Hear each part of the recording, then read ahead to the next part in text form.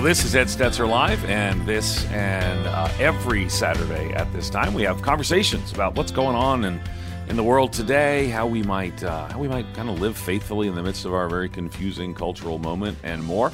So we're excited to have a conversation today that's going to be, well, it might have been something you actually saw on the History Channel. We shall see, but if you watch the program, we're going to talk about it, and we're excited about having this conversation today. Matter of fact, my guest is a friend and a colleague and a coworker, Dominic Hernandez, and Dominic Hernandez is an associate professor of Old Testament and Semitics, which I'm going to have him explain in just a moment, don't worry, at the Talbot School of Theology at Biola University. He's the author of several books, including Engaging the Old Testament, How to Read Biblical Narrative, Poetry, and Prophecy Well. Teaches on an array of topics, including biblical wisdom, ancient Near Eastern literature, and the Dead Sea Scrolls. And he's awesome, people. He's a great professor. He leads Talbot in Espanol, which we'll explain just a little bit. But the reason I wanted to get him on is because he was on the History Channel a lot the last few days, and so kind of fun to watch one of my colleagues on the History Channel, but also kind of funny to watch one of my colleagues on the History Channel in the midst of some really strange and fascinating conversations. You know, the History Channel is, well, it's pretty fascinating. Let's just say that. The History Channel is pretty fascinating. But I love the fact that they recognize the great scholarship and the engaging communication that Dr. Dominic Hernandez brings to us as well. So we're going to have some conversation with him in just a minute, but we're going to first remind you that you can call in and 877-548-3675. And a lot of times people want to know what we're going to talk about. Well, we're going to talk a little about the History Channel, where he was on a special about where the Garden of Eden was. And I learned some things that I didn't know. I'm not sure I wanted to know them. Not from Dominic. I like what Dominic had to say, but we'll talk about that in just a minute. And then he was on another special about the Shroud of Turin, which of course is the famous alleged burial cloth of Jesus that so many people we'll talk about, and it's made all kinds of news. So, all right, so we're going to jump right in. Dominic Hernandez, thank you so much for joining us on this conversation. You're there actually broadcasting right from the campus of Biola University, right? I'm right here in my office at Biola University, surrounded by all of my books.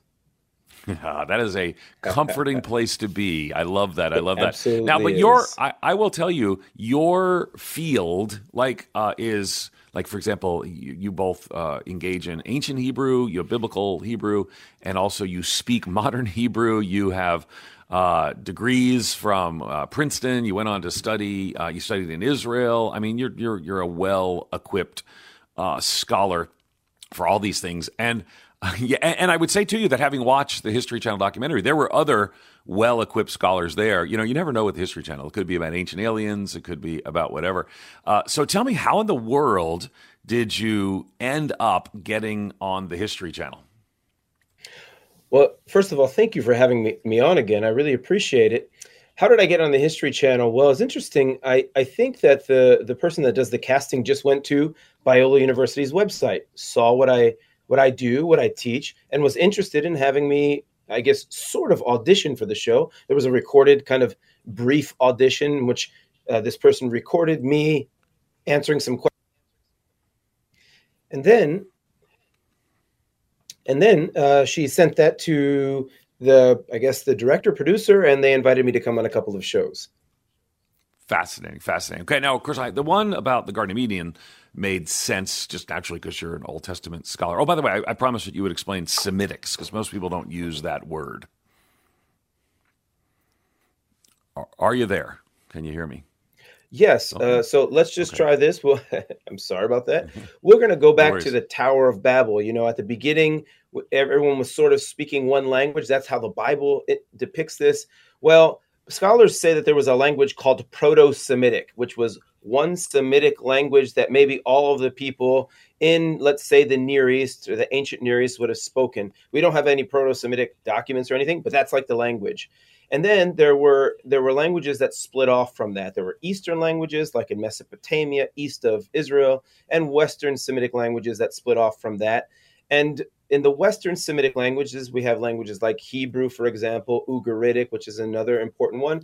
And in Eastern Semitic languages, we have Akkadian, which is a well-known one. So what your professors do here at Talbot, your professors of Old Testament and Semitics, is we don't only teach the Old Testament, we don't only teach biblical Hebrew, but we also teach the languages that are related to biblical Hebrew so that we can better understand the linguistic and literary context of the biblical texts by comparing it to other ancient languages. Fascinating, fascinating. So when I went to seminary, I took, of course, Hebrew and Greek. And I guess probably like most people, like going into pastoral ministry at the time, it was easier for me to understand Greek, and it was easier for me to engage Greek, partly because I took 3 years of Latin, and but Hebrew is just such a different construct. The whole language is such a different experience as well. Did you find it challenging again, just for context, Old Testament Hebrew or the Hebrew scriptures are distant from modern Hebrew in many ways, but you've kind of mastered both. Was it a difficult thing to do? Well, Ed, you have me in my soapbox now, right? Because I say, come on, Christian, bring it. Christian. Yeah. So, Christian, we believe that the Bible is the inspired word of God. Many of us would say that we believe in something like the verbal plenary inspiration, but frequently Christians will focus in on studying the New Testament in Greek because it's where our sort of interesting debates are, right? Calvinism, premillennialism, all these other types of things. So frequently, Christians will focus in on the New Testament and New Testament texts. Well, if we believe that the entirety of the scriptures are inspired, we really should dedicate a large portion of our formal biblical and theological education to the study of the Hebrew scriptures and even Aramaic. There's 269 verses in the Old Testament in Aramaic, another Semitic language. So I do get it. I'm sympathetic to Christians that say, oh yeah, but Greek, it comes so much more naturally to me. But I also say we have to put the batteries in, as we say in Spanish, ponerse las pilas, and study biblical Hebrew and Aramaic as well, which is about 75% of the inspired Word of God. 75%, fascinating, and worth. If you don't follow Dominic on Twitter, Instagram, he's quite good. A lot of it's in Spanish, some of it's in English, and of course talks some about Hebrew. I share some of the things that he posts, and he recently talked to a student who was studying modern Hebrew with him as well. Anyway, I just think it's fascinating, and we could spend the entirety of our time talking about just the Old Testament and Hebrew language and more. Yes, we can. So let's go. Yes, exactly, and you would love that. But talk to us a little bit. So there were 2 specials that you were on. Are there more coming, or is it just like you're already on 2? But is it 2, or you got others coming?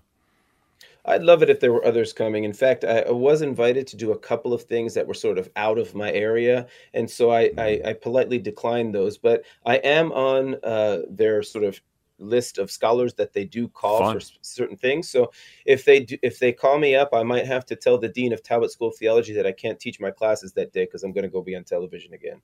I will fill in your Hebrew class. I will teach your Hebrew class that day. The great thing is we got lots of other amazing Old Testament scholars as well. Okay, so talk to me. So the special that we're talking about that was the one where I first sort of watched and engaged was the Garden of Eden one. And so the host sort of comes on and talks about, where was this? And it was interesting. In some ways, they made the assumption that there was some sort of Garden of Eden. It's not a Christian program by any stretch of the imagination, but they're engaging scriptural ideas.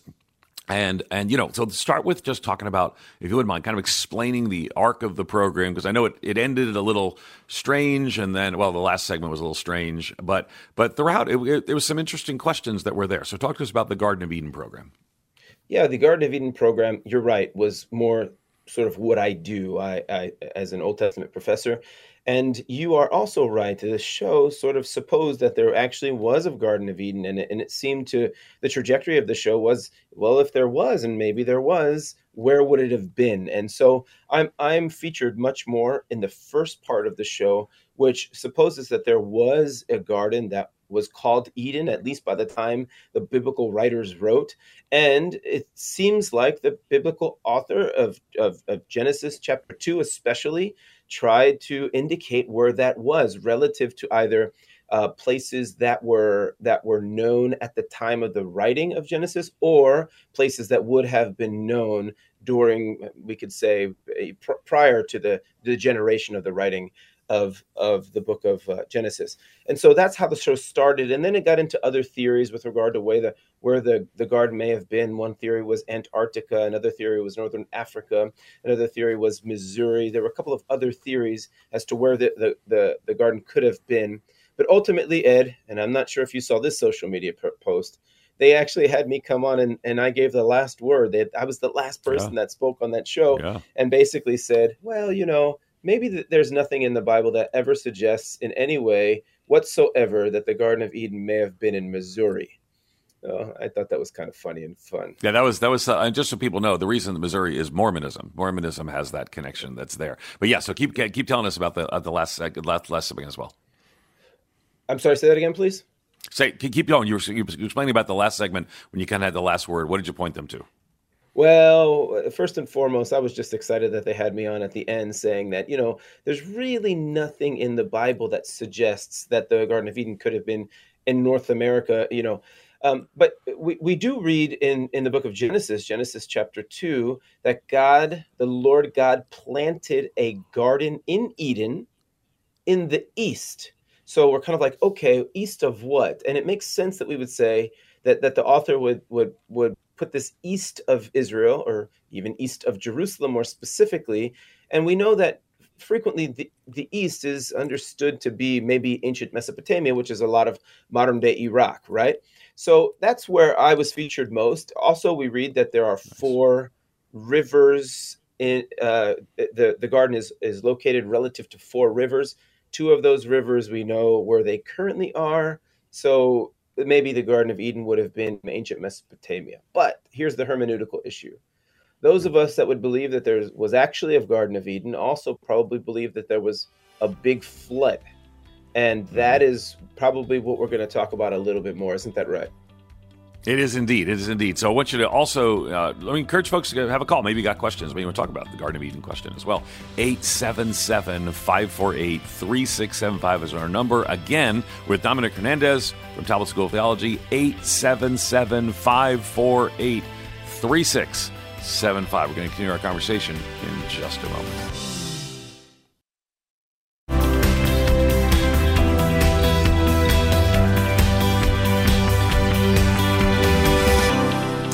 Hey, we're back. Ed Stetzer Live. We're here with Dominic Hernandez. Actually, I work with Dominic. I didn't introduce myself at the beginning of the show. I'm the dean of the Talbot School of Theology, so I had the privilege of serving Dominic and the other faculty there, and really just, some world-class folks, and we're so thankful for these kinds of conversations. We're also thankful that Dominic would end up on the History Channel talking about the Garden of Eden and more. And we're going to take your calls in just a minute. Let me tell you again, we're going to talk some about the garden narrative and more.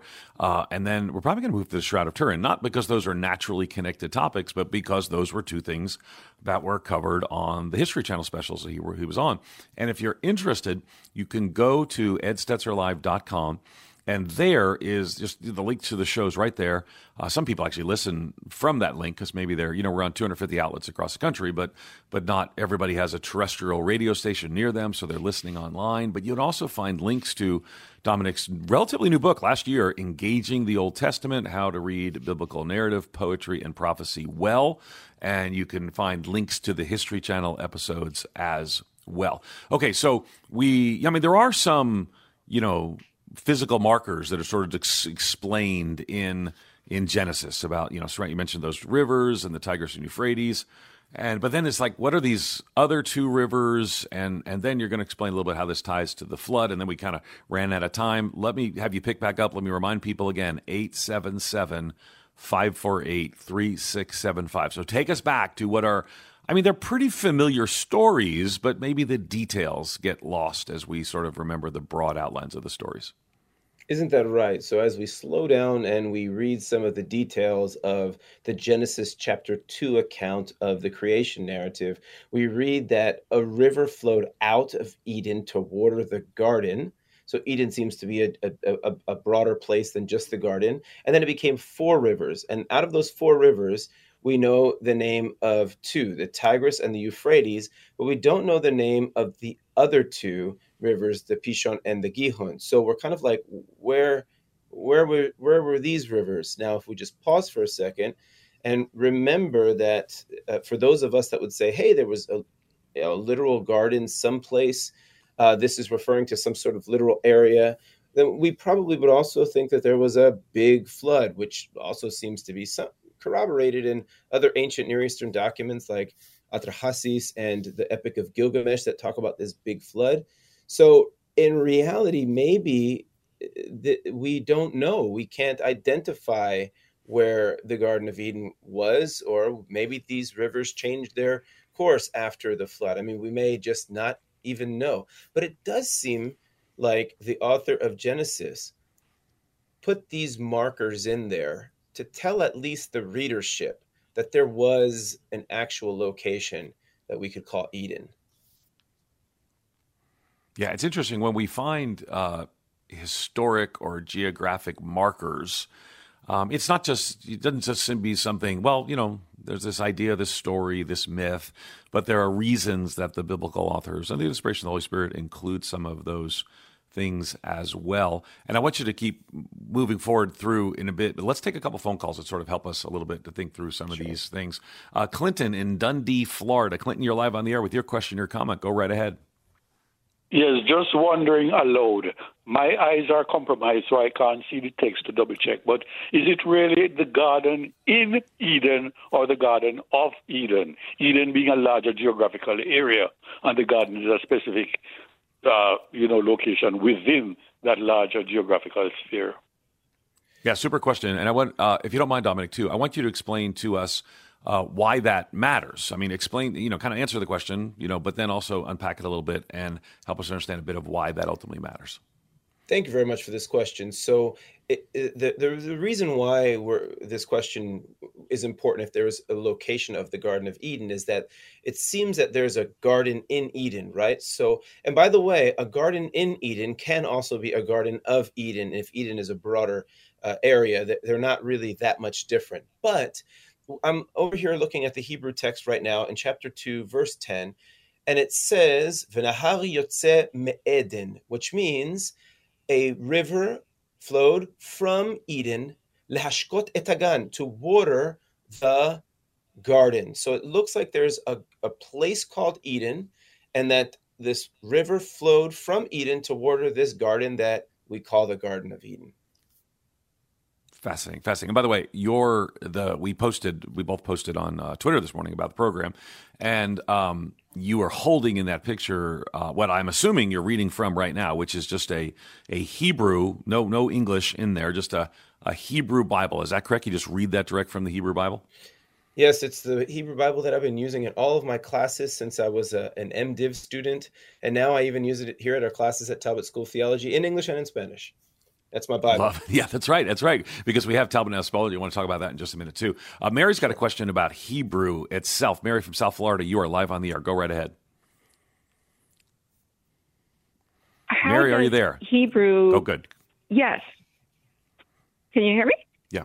Yes, go right ahead, please. Hello? Okay. So how does Hebrew distinguish itself? This is what I've heard, that it distinguishes itself from all other languages, is that it's written in a different tense. It's like we're not going to do something, it's already done. That's like the only way I can describe it. No, that's fine. Let's have him talk some about the uniqueness of the Hebrew language. I'm not sure. I mean, Dominic, I don't know that there are obviously similarities with other languages. So unpack that a little bit from Mary's question. Yeah, so Mary, I'm not exactly sure what you heard, but I can talk about the tenses in Hebrew. In Hebrew, there's a perfect tense. There are basically two tenses that are used very frequently in the Old Testament. There's a perfect tense, which is normally in and of itself something like a past tense or something that's already happened, is completed. And then there is an imperfect tense, which normally talks about something that is a continuing action or maybe even a future action. There is also another sort of tense that came into modern Hebrew as a present tense, But in reality, those are the main tenses that we would have in Hebrew.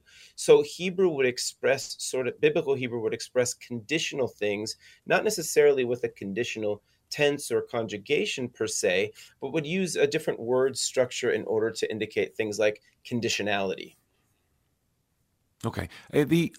One of the things I think maybe underlying, Mary, I'm not 100% sure, but let me just kind of flow from that and say, so sometimes I hear Christians say that Hebrew is almost something like a language that is so unique that in and of itself speaks to the wonder and glory of God's work and His creation of this language. That it's sort of like a special. I heard somebody say that I wouldn't find this language helpful, but it's like a magical version of a language, and that's actually, I mean, Hebrew is a language that's evolved from other languages as well. So we don't want to, but in some ways, it's miraculous that it's now being used in Israel. So there are some pretty remarkable things, but we don't want to. Well, you help me understand. I don't want to overstate the remarkable nature of it.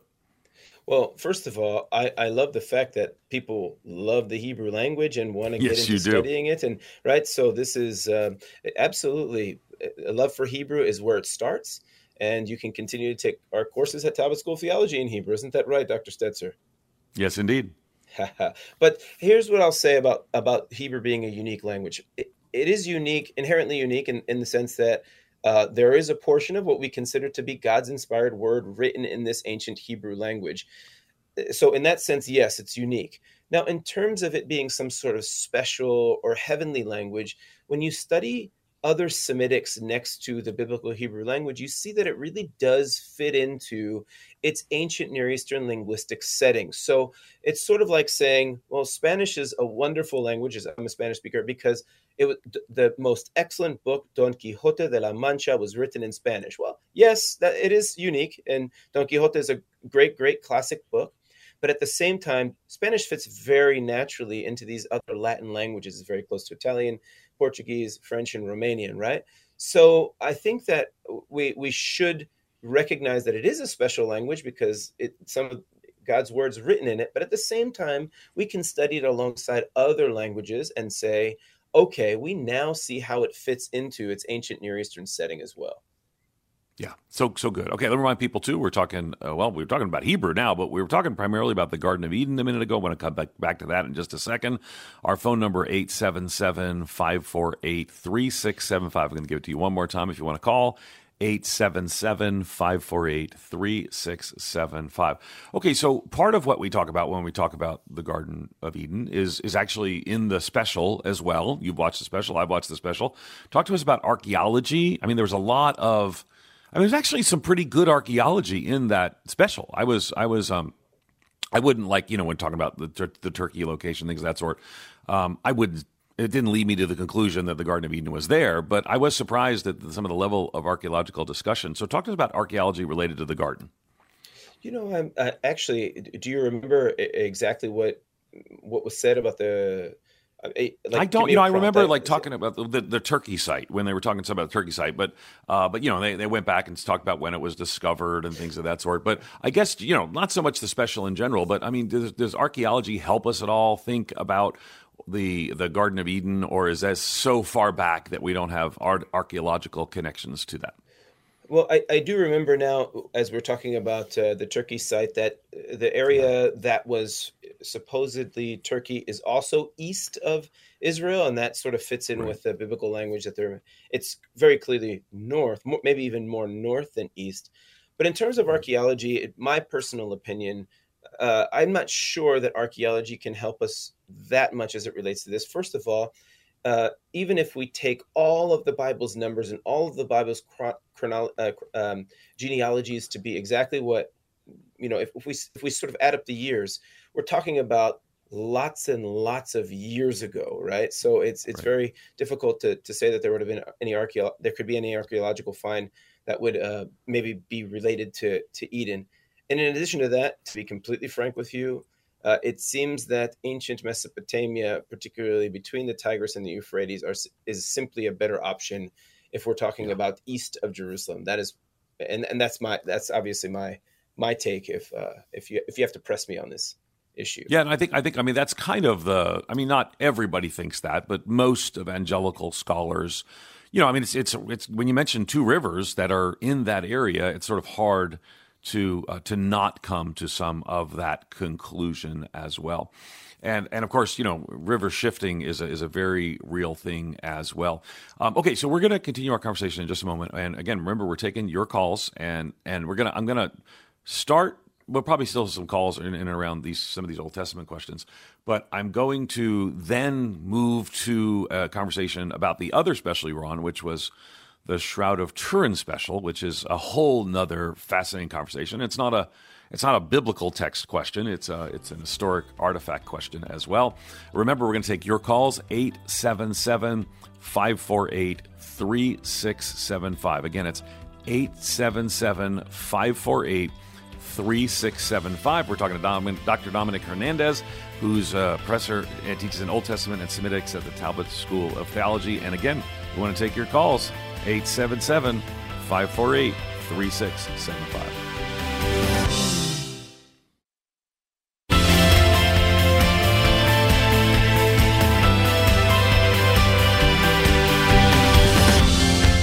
Hey, we're back. Dr. Dominic Hernandez is our guest. I've introduced him a couple times, and rightly so. He's the Associate Professor of Old Testament and Semitics at the Talbot School of Theology, but he also leads Talbot en Espanol, which is our Spanish language program. We're going to probably talk a little bit about that in our final segment. But we've got some calls coming in, so we want to kind of work through some of these calls, and we got kind of all over the country, different calls, so we'll jump right in. Debbie, we're going to go first to you in Page, Arizona. You're live on the air. Go ahead.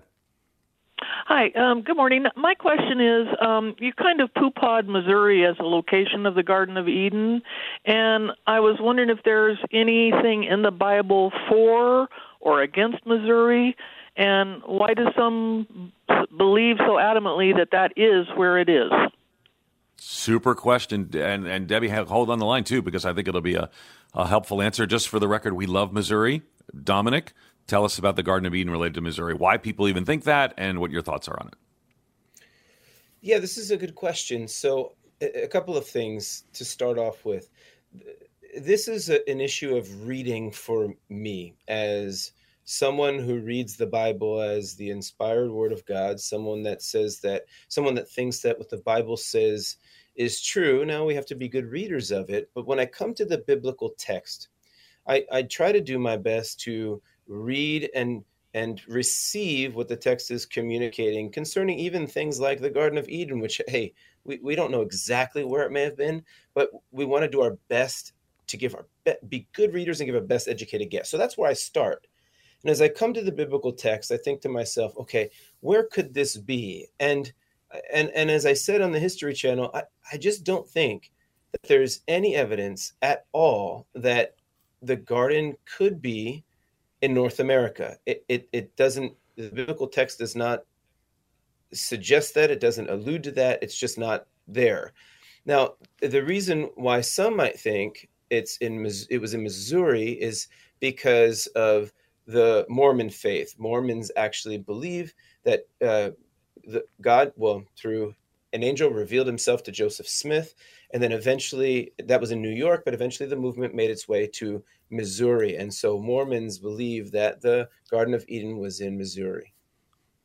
Yeah, and I think they did indicate that on the show. It's Jackson County, Missouri was where that would be. So that's where that comes from. I don't know that it's necessarily a biblical idea, and Mormonism is a distinct, separate religion from Christianity, and adherents hold different views, including that one as well. Okay, good. So let's keep going. Let's go to Elizabeth in Carmel, Indiana. You're live on the air, Elizabeth. Go right ahead.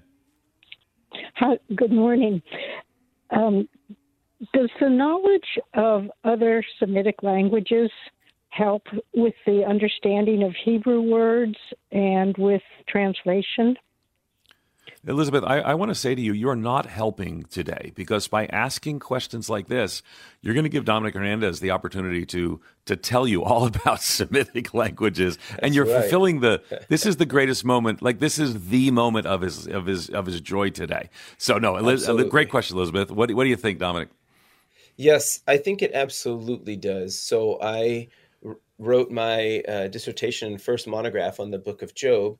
And one rabbi named, a very famous one named Saadia Hagaon, he said that there are at least 70 hapax legomena, so 70 words that are used only one time in the whole Bible, just in the book of Job.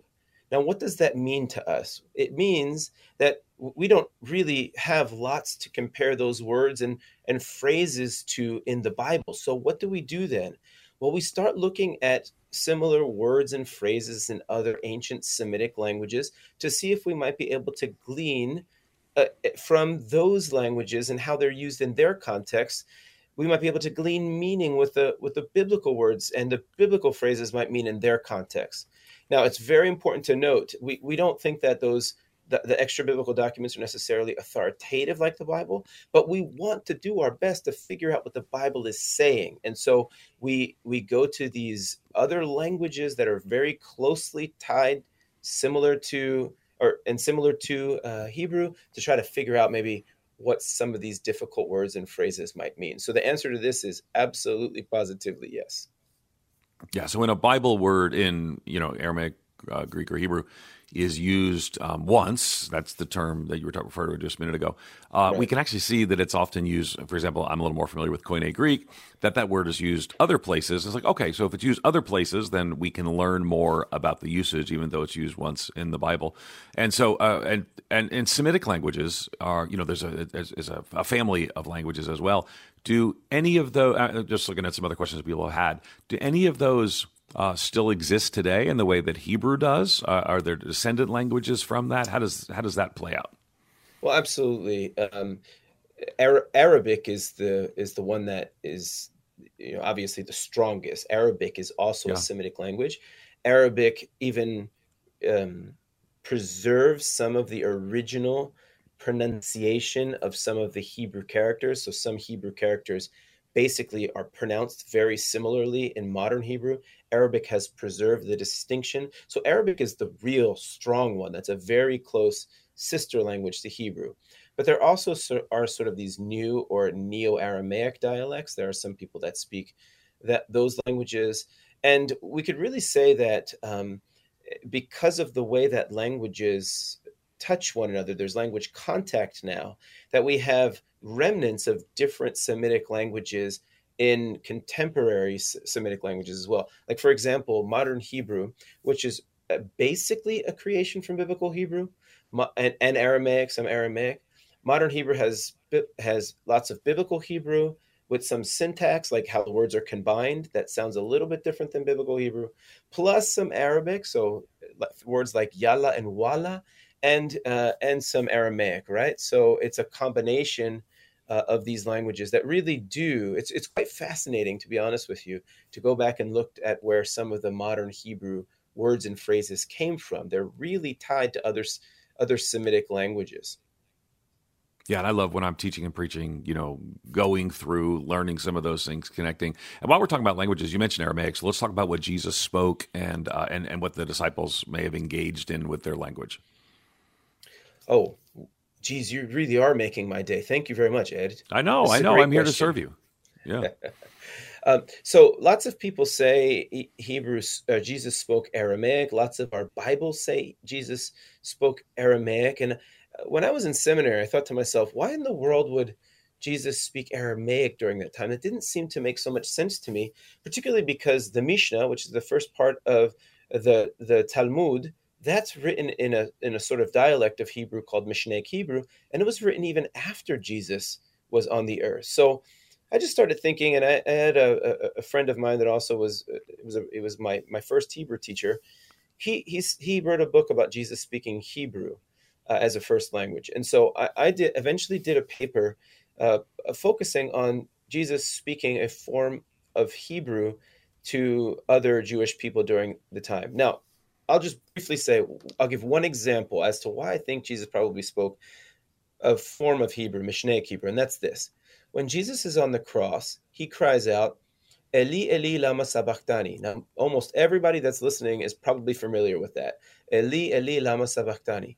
And then Mark and Matthew, where this is recorded, they translate what Jesus is saying into Greek. So they left it in the original language, but they they transliterated it, they put it in Greek letters, but it's actually a Semitic language. So the question is, what language is that? It's a reference to Psalm 22, which is very similar. Eli, Eli, lama azavtani. The only thing that changes there is the verb azavtani in the Old Testament to the word sabachthani in the New Testament. So why does that change? And it turns out that the word that Jesus was using on the cross is actually we can say, contemporized synonym of azav. So really what Jesus is doing is he's making reference to Psalm 22 by saying, Eli, Eli, lama sabachthani, but he's doing it in a way that all of the people that would have been Hebrew speakers during his time would have understood, and they would have understood that he was making reference to Psalm 22. Fascinating. Okay, we're going to continue our conversation with Dr. Dominic Hernandez in just a moment. We're going to get to, we'll try to do a couple more calls. I'm going to go to Grays Lake, Illinois when we get back, and Boca Raton when we get back. And then we're probably going to switch topics. So if you're holding for other topics, we're probably going to switch topics to the Shrouded Turin just to let you know. But again, our phone number 2, particularly if we're going to lean in on the Shrouded Turin question, is 877-548-3675. We're going to continue our conversation with Dr. Dominic Hernandez at the Catholic School of Theology in just a moment.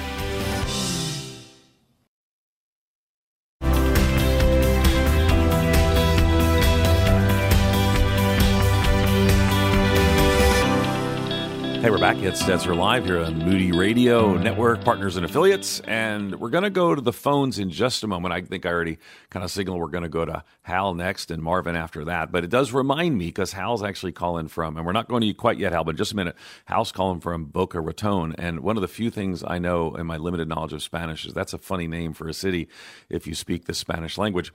So talk to us a little bit about, well, first of all, you got to tell them what that means, but also talk to us a little bit about what you're doing in Talbot in Espanol, which I think is a unique and important part of what's going on right now at Biola. Well, I think it's a most excellent part of what's going on here at Biola, Talbot School of Theology of Biola University. Thanks to just so many people that have contributed over the past couple of years to this project, we have been able to open up a program called Talbot en Español, which is basically the same trajectory of Talbot in English, but in Español. So now we are offering a certificate program, but not just that. And Stetzer, you know, we just got 3 master's degrees approved completely in Español, completely online at a very reasonable price. The master's degrees are the Master of Arts in Bible Exposition, the Master of Arts in Leadership, and the Master of Divinity in General and Pastoral Studies. We offer all classes to all people, men, women, different ages. It's a great, different dialects of Spanish. It is a great opportunity for those that are in ministry or desiring to go into Spanish-speaking ministry to be trained completely online and completely un-Spanish at a very reasonable rate. I love it. And I love that you're doing this. And I love that you just casually go from Hebrew to Spanish to English to, I could list more. So we're super thankful for that as well. You didn't tell us what Boca Raton means in Spanish. What does it mean in Spanish? Boca means mouth and raton means rat. So I guess it does. It's the mouth of the rat. So let's go to the mouth of the rat. Hal, you're live on the air with your question or your comment. Go ahead. Thank you. Speaking from the mouth of the rat.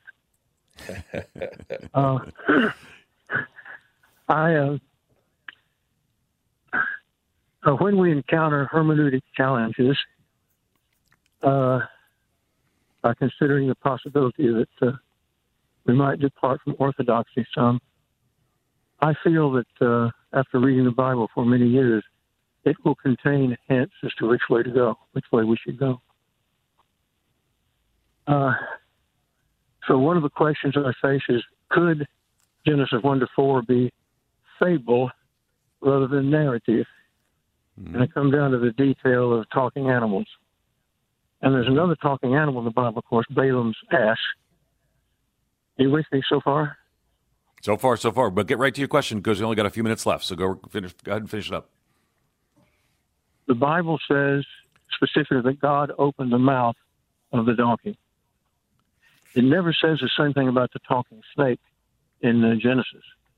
Right. So my question would be, is it legitimate to think of the talking snake when an animal is presented as talking, when we know animals don't do that, that maybe the talking snake in Genesis has something of a fable about it.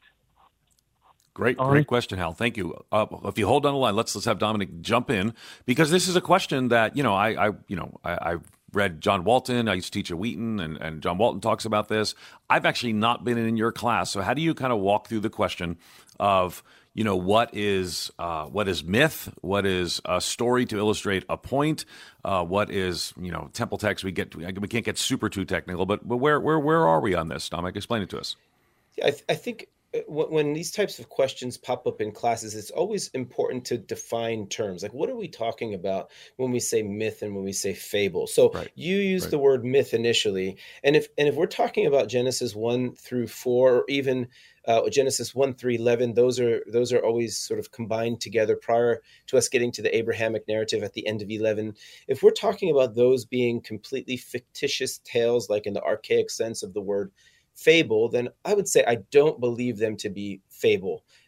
It seems that we are given specific details within those chapters that indicate that there were real people, like the genealogies, that there were real locations like Eden. Now, that doesn't mean that it's completely history the way that we might understand history, because we have to let the biblical writers talk to us and tell us let us see how they were writing in their time about the things that were important, not only to them, but theologically important for the readership. So fable in the sense of being completely fictitious, no. But history in the way that we might expect history to be told, probably not, because the biblical authors were always trying to take us, they were being selective in their storytelling to take us to their theological goals. Yeah, and I always think of the Genesis narrative where specifically talks about, God created the sun, God created the moon, because people in that day would have worshipped the sun and the moon. And so clearly part of that is to say what the things that you worship. So the telling of that also has theological implications to the people in and around that day. Okay, we're going to try to get in. We're going to try to get in one more call. But Marvin, I'm going to go to you in Grays Lake, but I need you to be right to it. So Marvin, you are live on the air. Go right ahead. Thank you. My question involves Genesis 3:21-24, and that's the expulsion of the garden of the man, and to keep it from getting back in and getting the tree of life. So that suggests at least it might have been possible for him to do that. Would Dr. Hernandez comment on that, please?